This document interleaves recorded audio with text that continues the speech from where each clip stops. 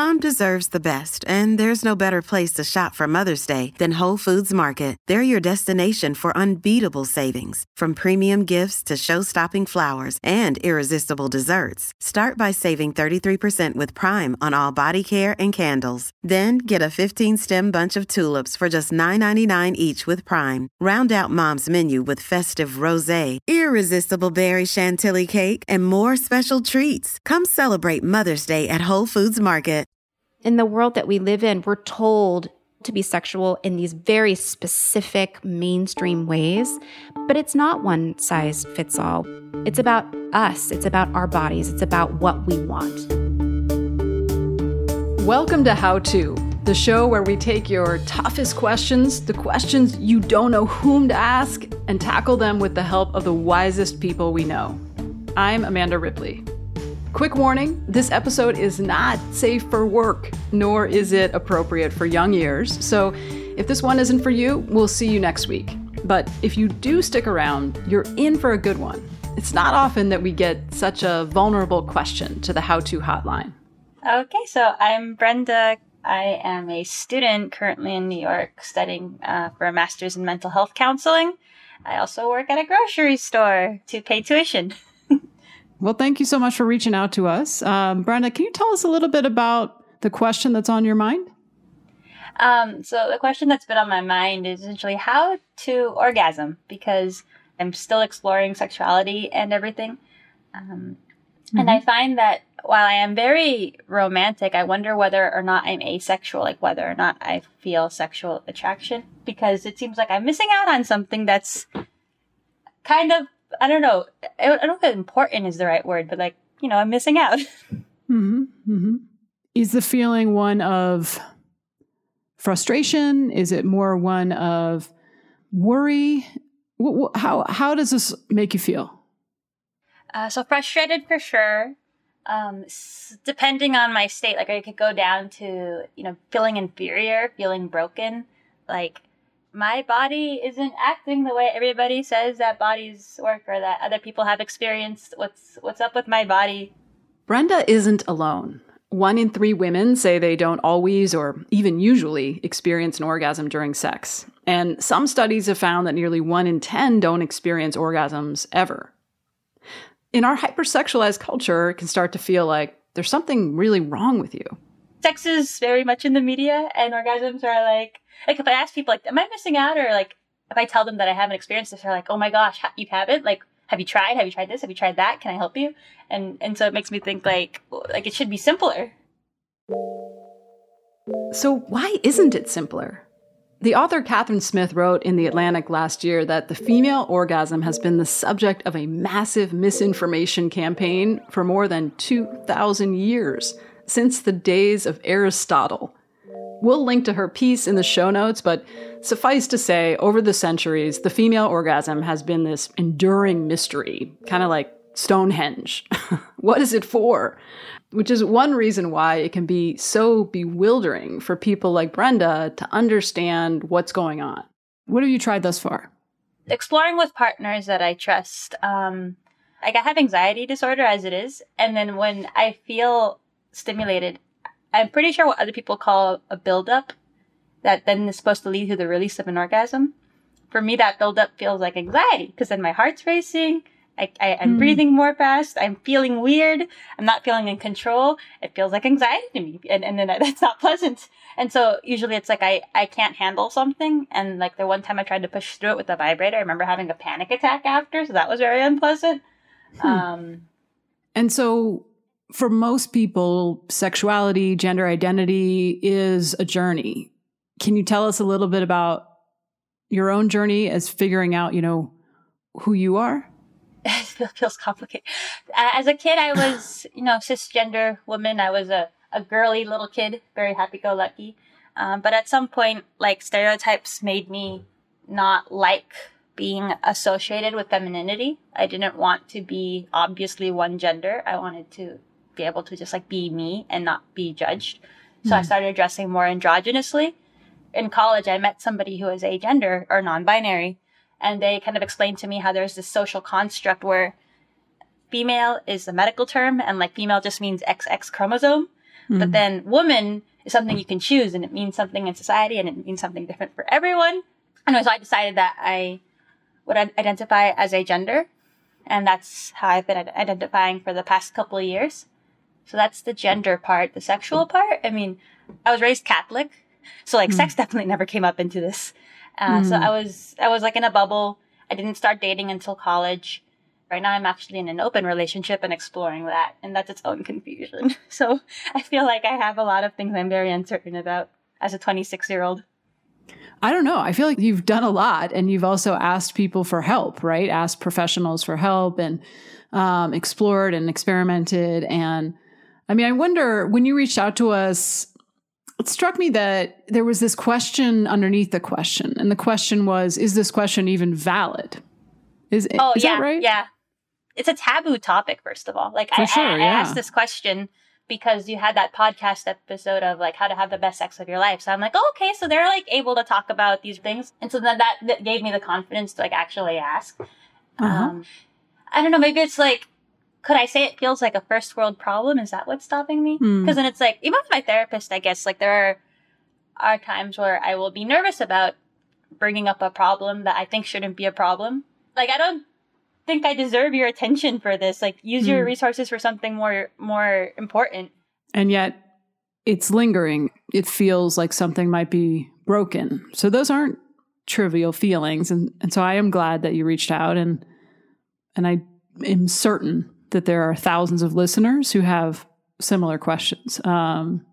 If we were to just go totally blue sky, what would your ideal sexual experience look and feel like?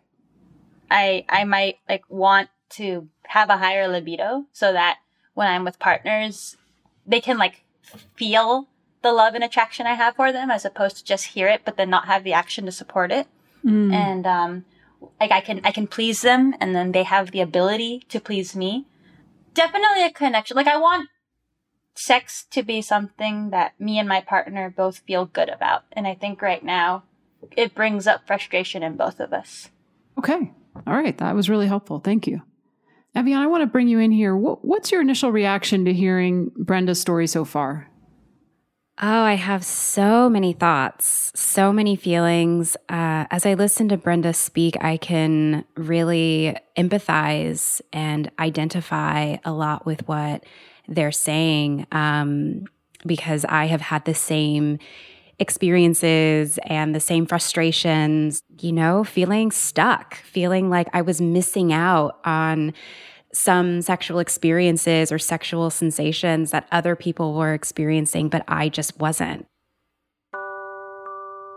Evian Whitney is an educator, author, and host of the podcast Sensual Self. Like Brenda, Evian uses they, them pronouns, and they've helped all kinds of people learn to feel good in their bodies. So today's advice will be a little more explicit than usual to answer Brenda's original question, but we'll also cover some surprising insights for reconnecting to non-sexual pleasure, no matter who you are or what your body's capable of.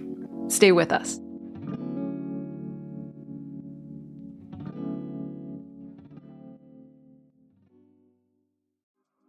Apple Card is the perfect cashback rewards credit card. You earn up to 3% daily cash on every purchase every day. That's 3% on your favorite products at Apple, 2% on all other Apple Card with Apple Pay purchases, and 1% on anything you buy with your titanium Apple Card or virtual card number. Visit apple.co/card calculator to see how much you can earn. Apple Card issued by Goldman Sachs Bank USA, Salt Lake City branch. Subject to credit approval. Terms apply.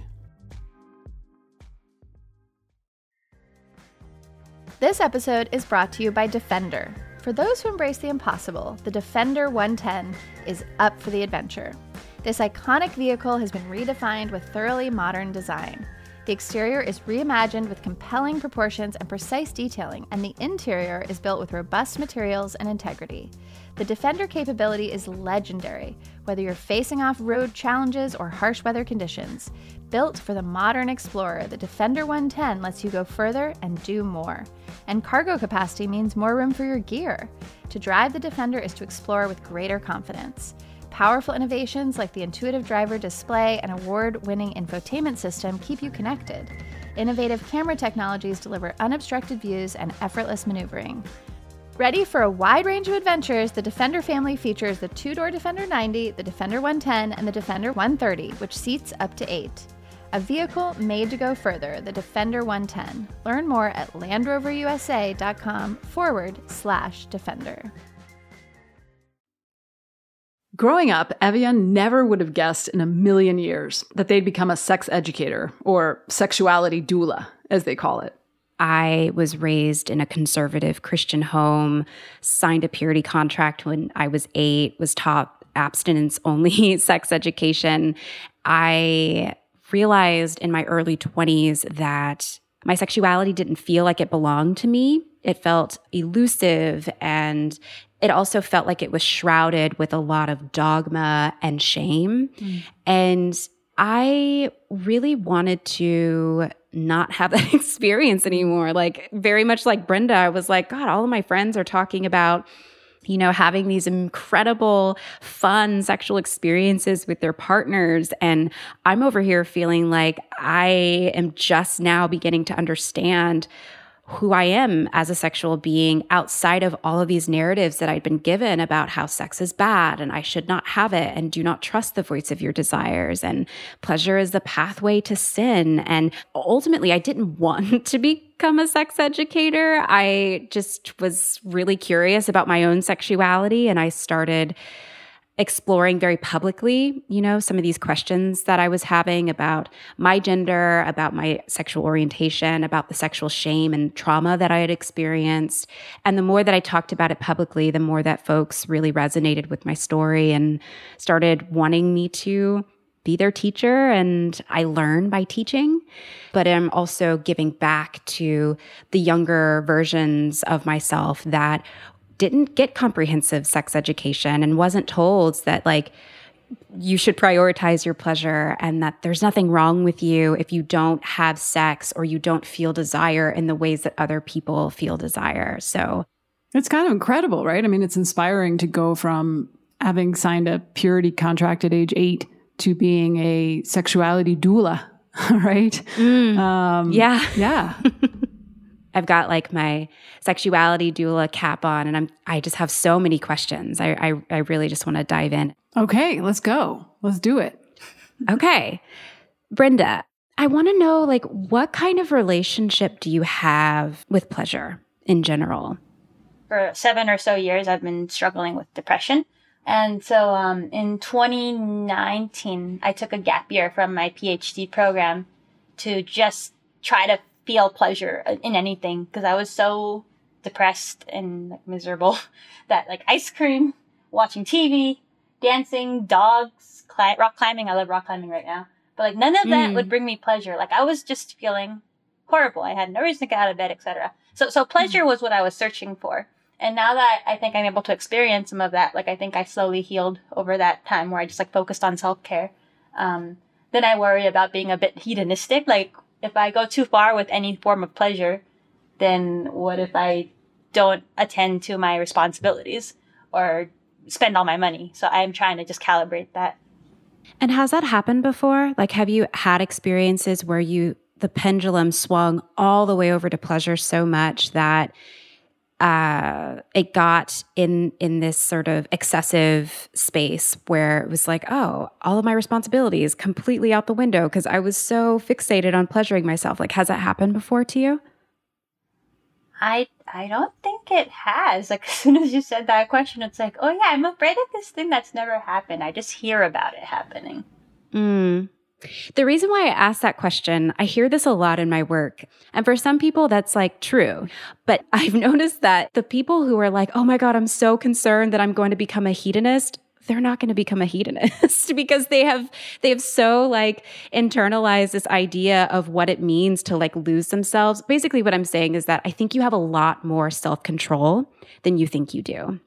And what I'd be curious about for you is exploring what it looks like for you to trust your own pleasure desires and your pleasure curiosities. That sounds very like validating and what's the word? Like empowering. one of the reasons why actually I wanted to ask you this question about pleasure is because you kind of strike me as a heady person, like someone who analyzes a lot, who thinks a lot. I, in full disclosure, have an anxiety disorder. I've had an anxiety disorder since I was like 13. So I really resonate with how your mental health is really connected to your ability to feel pleasure and particularly to potentially experience orgasm. I just wonder if you upped the pleasure in your life a little bit more, if that would also help to create more possibility for pleasure in a sexual context. That definitely makes sense. Like if in general I listen to my body and try to do more of what feels good for it. Here's our first insight. Give yourself permission to spend time on pleasure of any kind. It can be rock climbing or curling up with a book, whatever makes you feel good. But what happens when you move from non-sexual pleasure to sexual pleasure and things aren't meeting your expectations? Oh my goodness. I remember Brenda actually mentioned that they might be on the A spectrum. And one of the biggest revelations that I had in my journey was realizing that I was on the A spectrum. And for those who don't know, A spectrum is just another way of saying asexuality spectrum. I think a lot of us grew up with this understanding that asexuality is very binary. You're either asexual or you're not. And one of the biggest pieces of liberation for me was realizing that asexuality is fluid. It is on a spectrum, that you can fall on that spectrum based on the relationship you're in, based on where you're at hormonally, based on what your age is and things like that. So just to clarify here, because it can be confusing, even within the LGBTQ plus family, asexuality isn't often talked about. Our understanding of what it means to be asexual or ace has shifted over time. Most aces experience little or no sexual attraction, but that doesn't mean that they aren't drawn to romantic or emotional intimacy. And some also choose to have sex, but limit it to certain people or even solo. I would love to recommend to you, Brenda, if you haven't read it already, it's a book called Ace. It's by Angela Chen. And it is a really incredible book about asexuality, but also sort of an interrogation around compulsory sexuality, like this world that we live in that is hypersexualized while also being very sex shamey at the same time, and really trying to interrogate these parts of us that have internalized. And I think something that you've internalized too, Brenda, through your struggle with not having an orgasm, like if I am not having sex or feeling desire or having a libido that the mainstream has told me that I should have, there's something wrong with me and I have to change that. My confusion now is like, okay, sex is a certain way and then being asexual is a certain way. And right now, I feel like there's an incongruence between my actions in relationships and then my claiming to be asexual. Yeah, I understand your confusion. The one thing that was mind-shattering for me is realizing that to be asexual means that you can have sex. Yeah. You can be an ace person and have sex.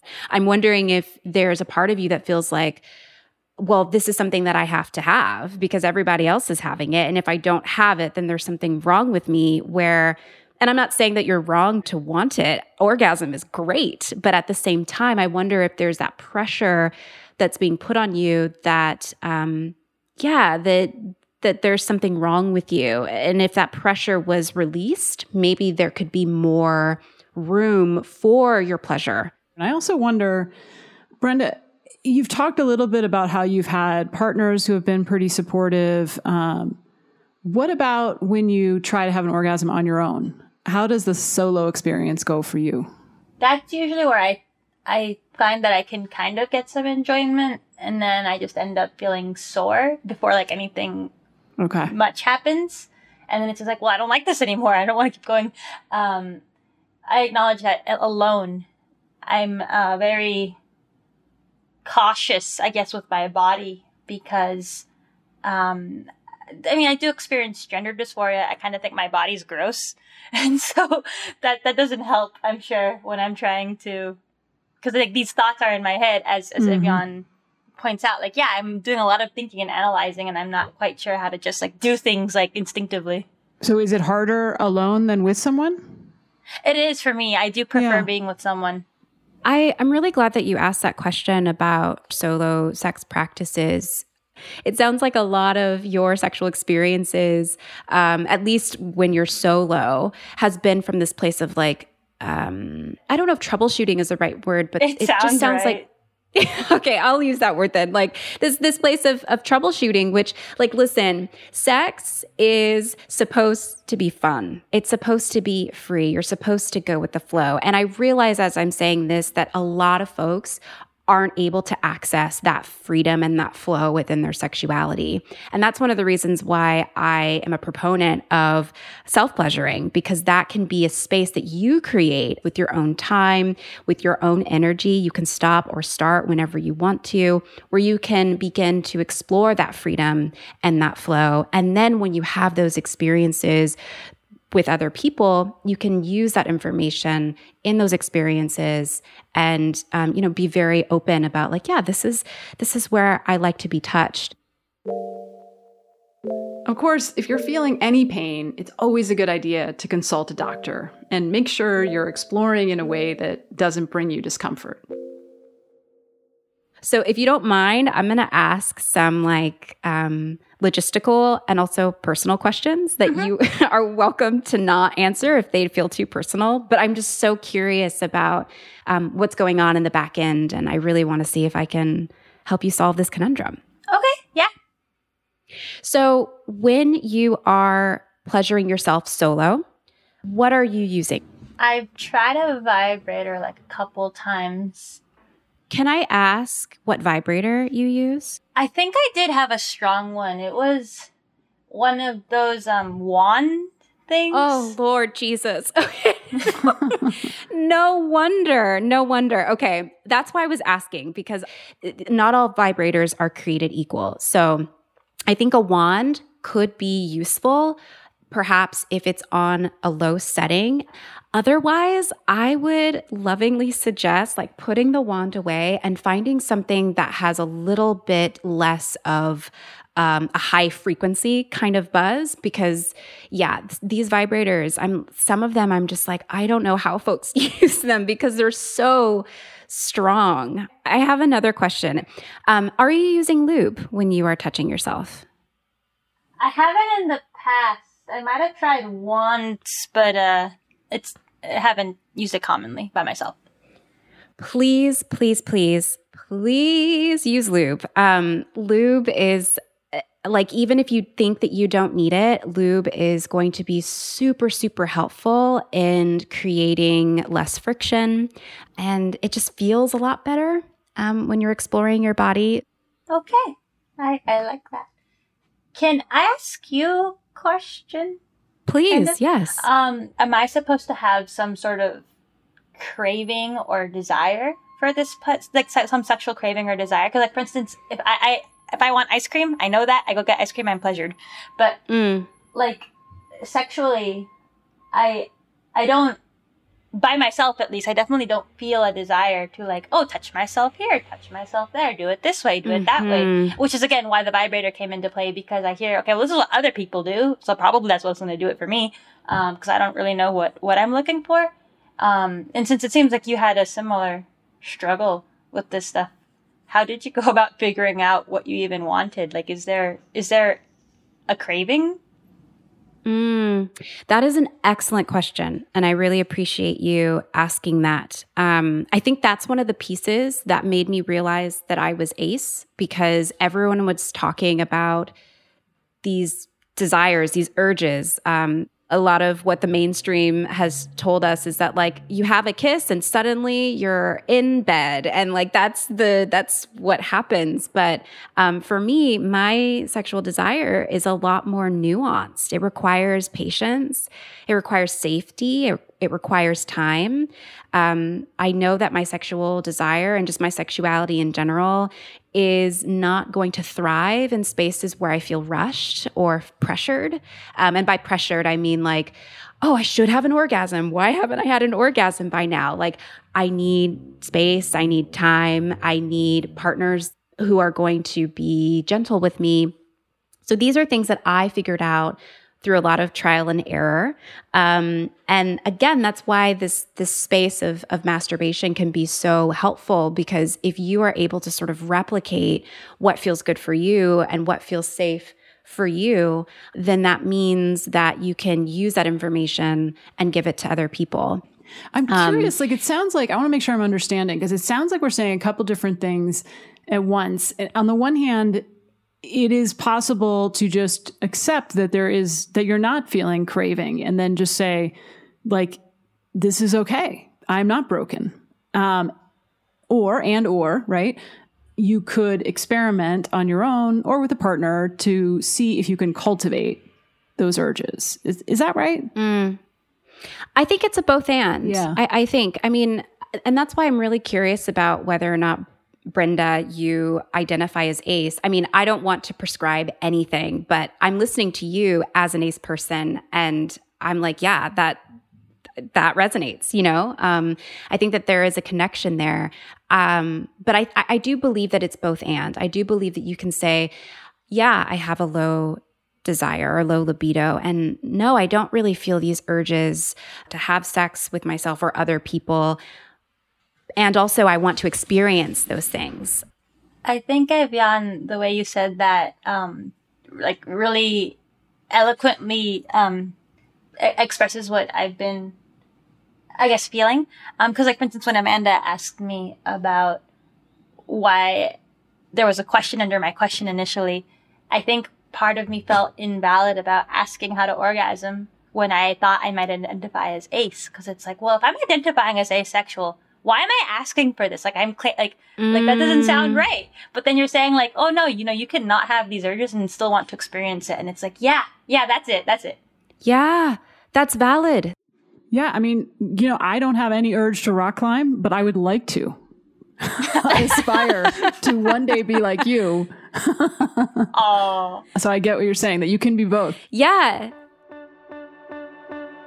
Here's our next insight. Sex and sexuality are complicated. And if you don't feel any sexual desire, that's okay. You are definitely not broken. When we come back, we're going to tackle the anxiety and mental blocks that might be making it harder for Brenda. Don't go anywhere.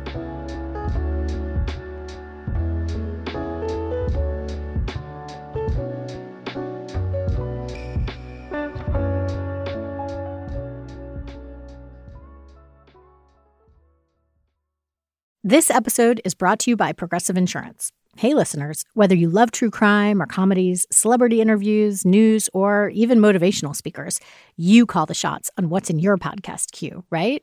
And guess what? Now you can call the shots on your auto insurance, too. Enter the Name Your Price tool from Progressive.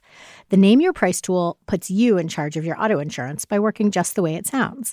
You tell Progressive how much you want to pay for car insurance. Then they'll show you a variety of coverages that fit within your budget, giving you options.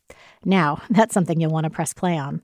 It's easy to start a quote, and you'll be able to choose the best option for you fast. It's just one of the many ways you can save with Progressive Insurance. Quote today at Progressive.com to try the Name Your Price tool for yourself and join over 28 million drivers who trust Progressive. Progressive Casualty Insurance Company and Affiliates. Price and coverage match limited by state law. On Death, Sex, and Money, we feature interviews with you, our community of listeners, getting honest about uncomfortable things. I developed an illness where it isn't safe for me to drive. A friend once said to me, sex is like air. You don't think about it until you're not getting enough. This is a similar sort of thing if you just replace sex with driving. Listen to Death, Sex, and Money wherever you get podcasts.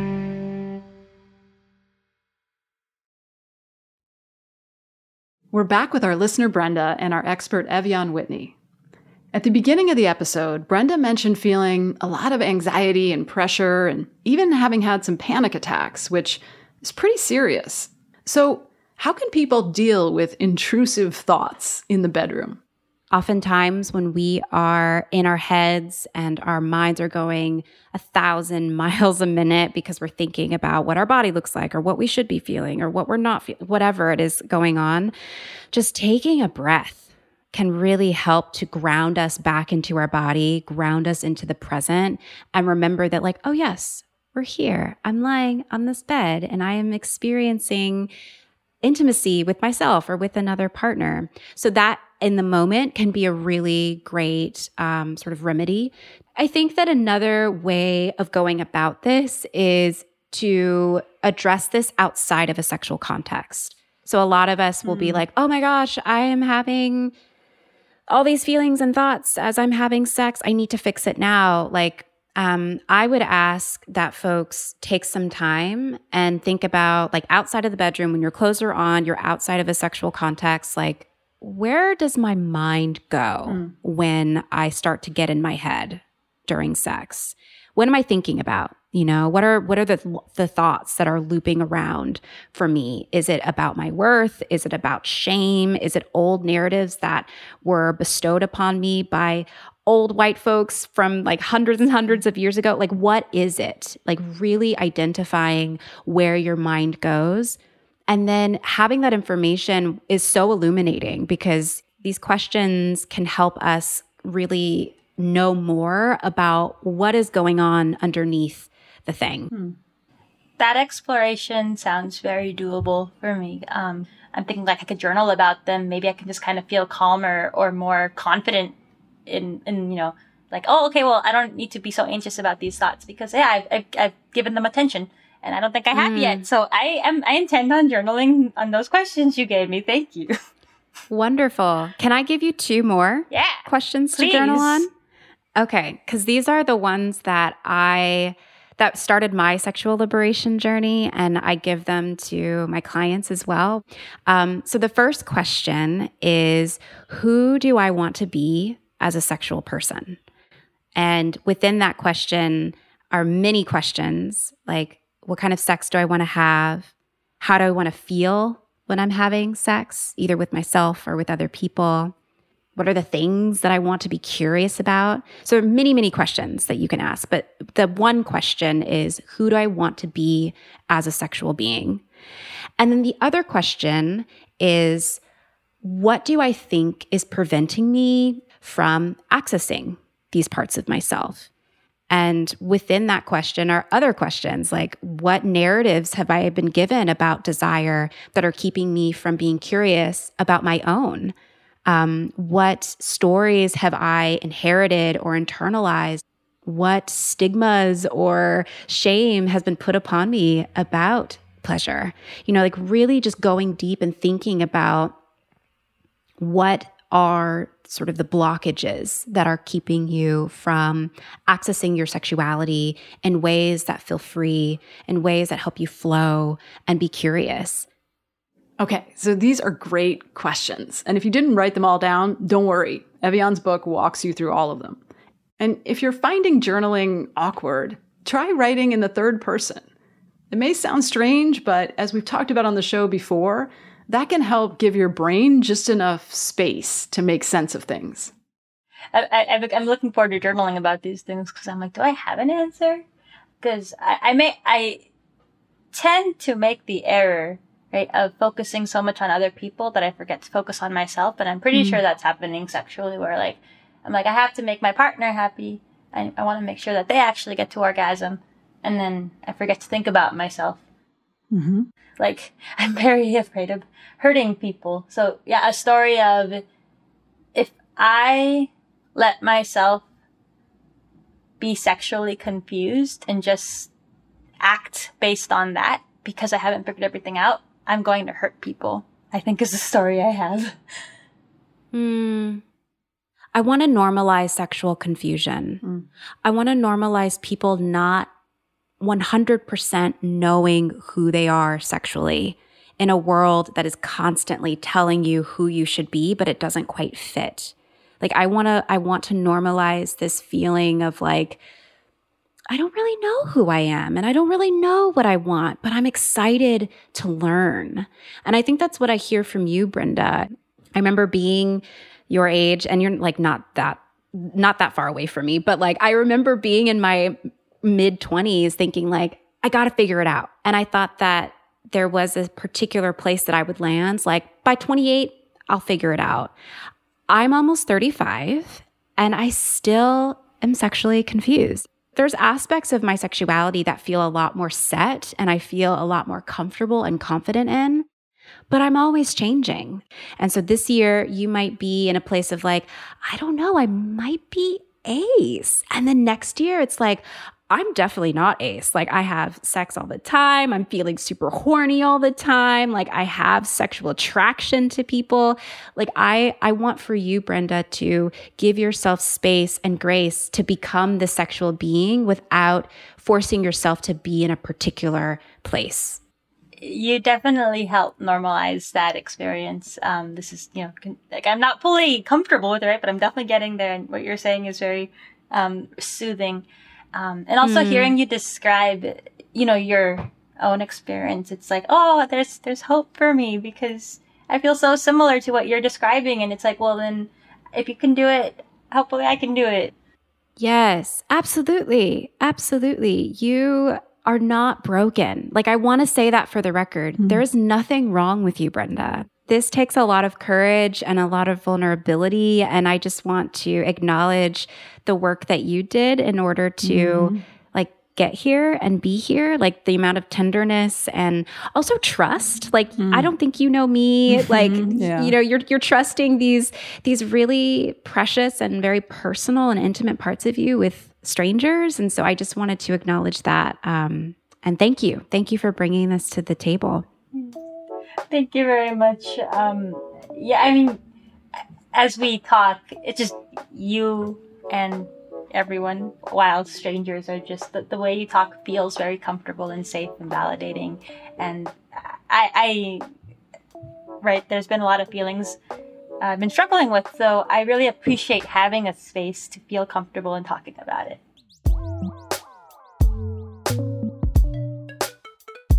Thank you to Brenda for sharing their story with us, and to Evian for all the useful advice.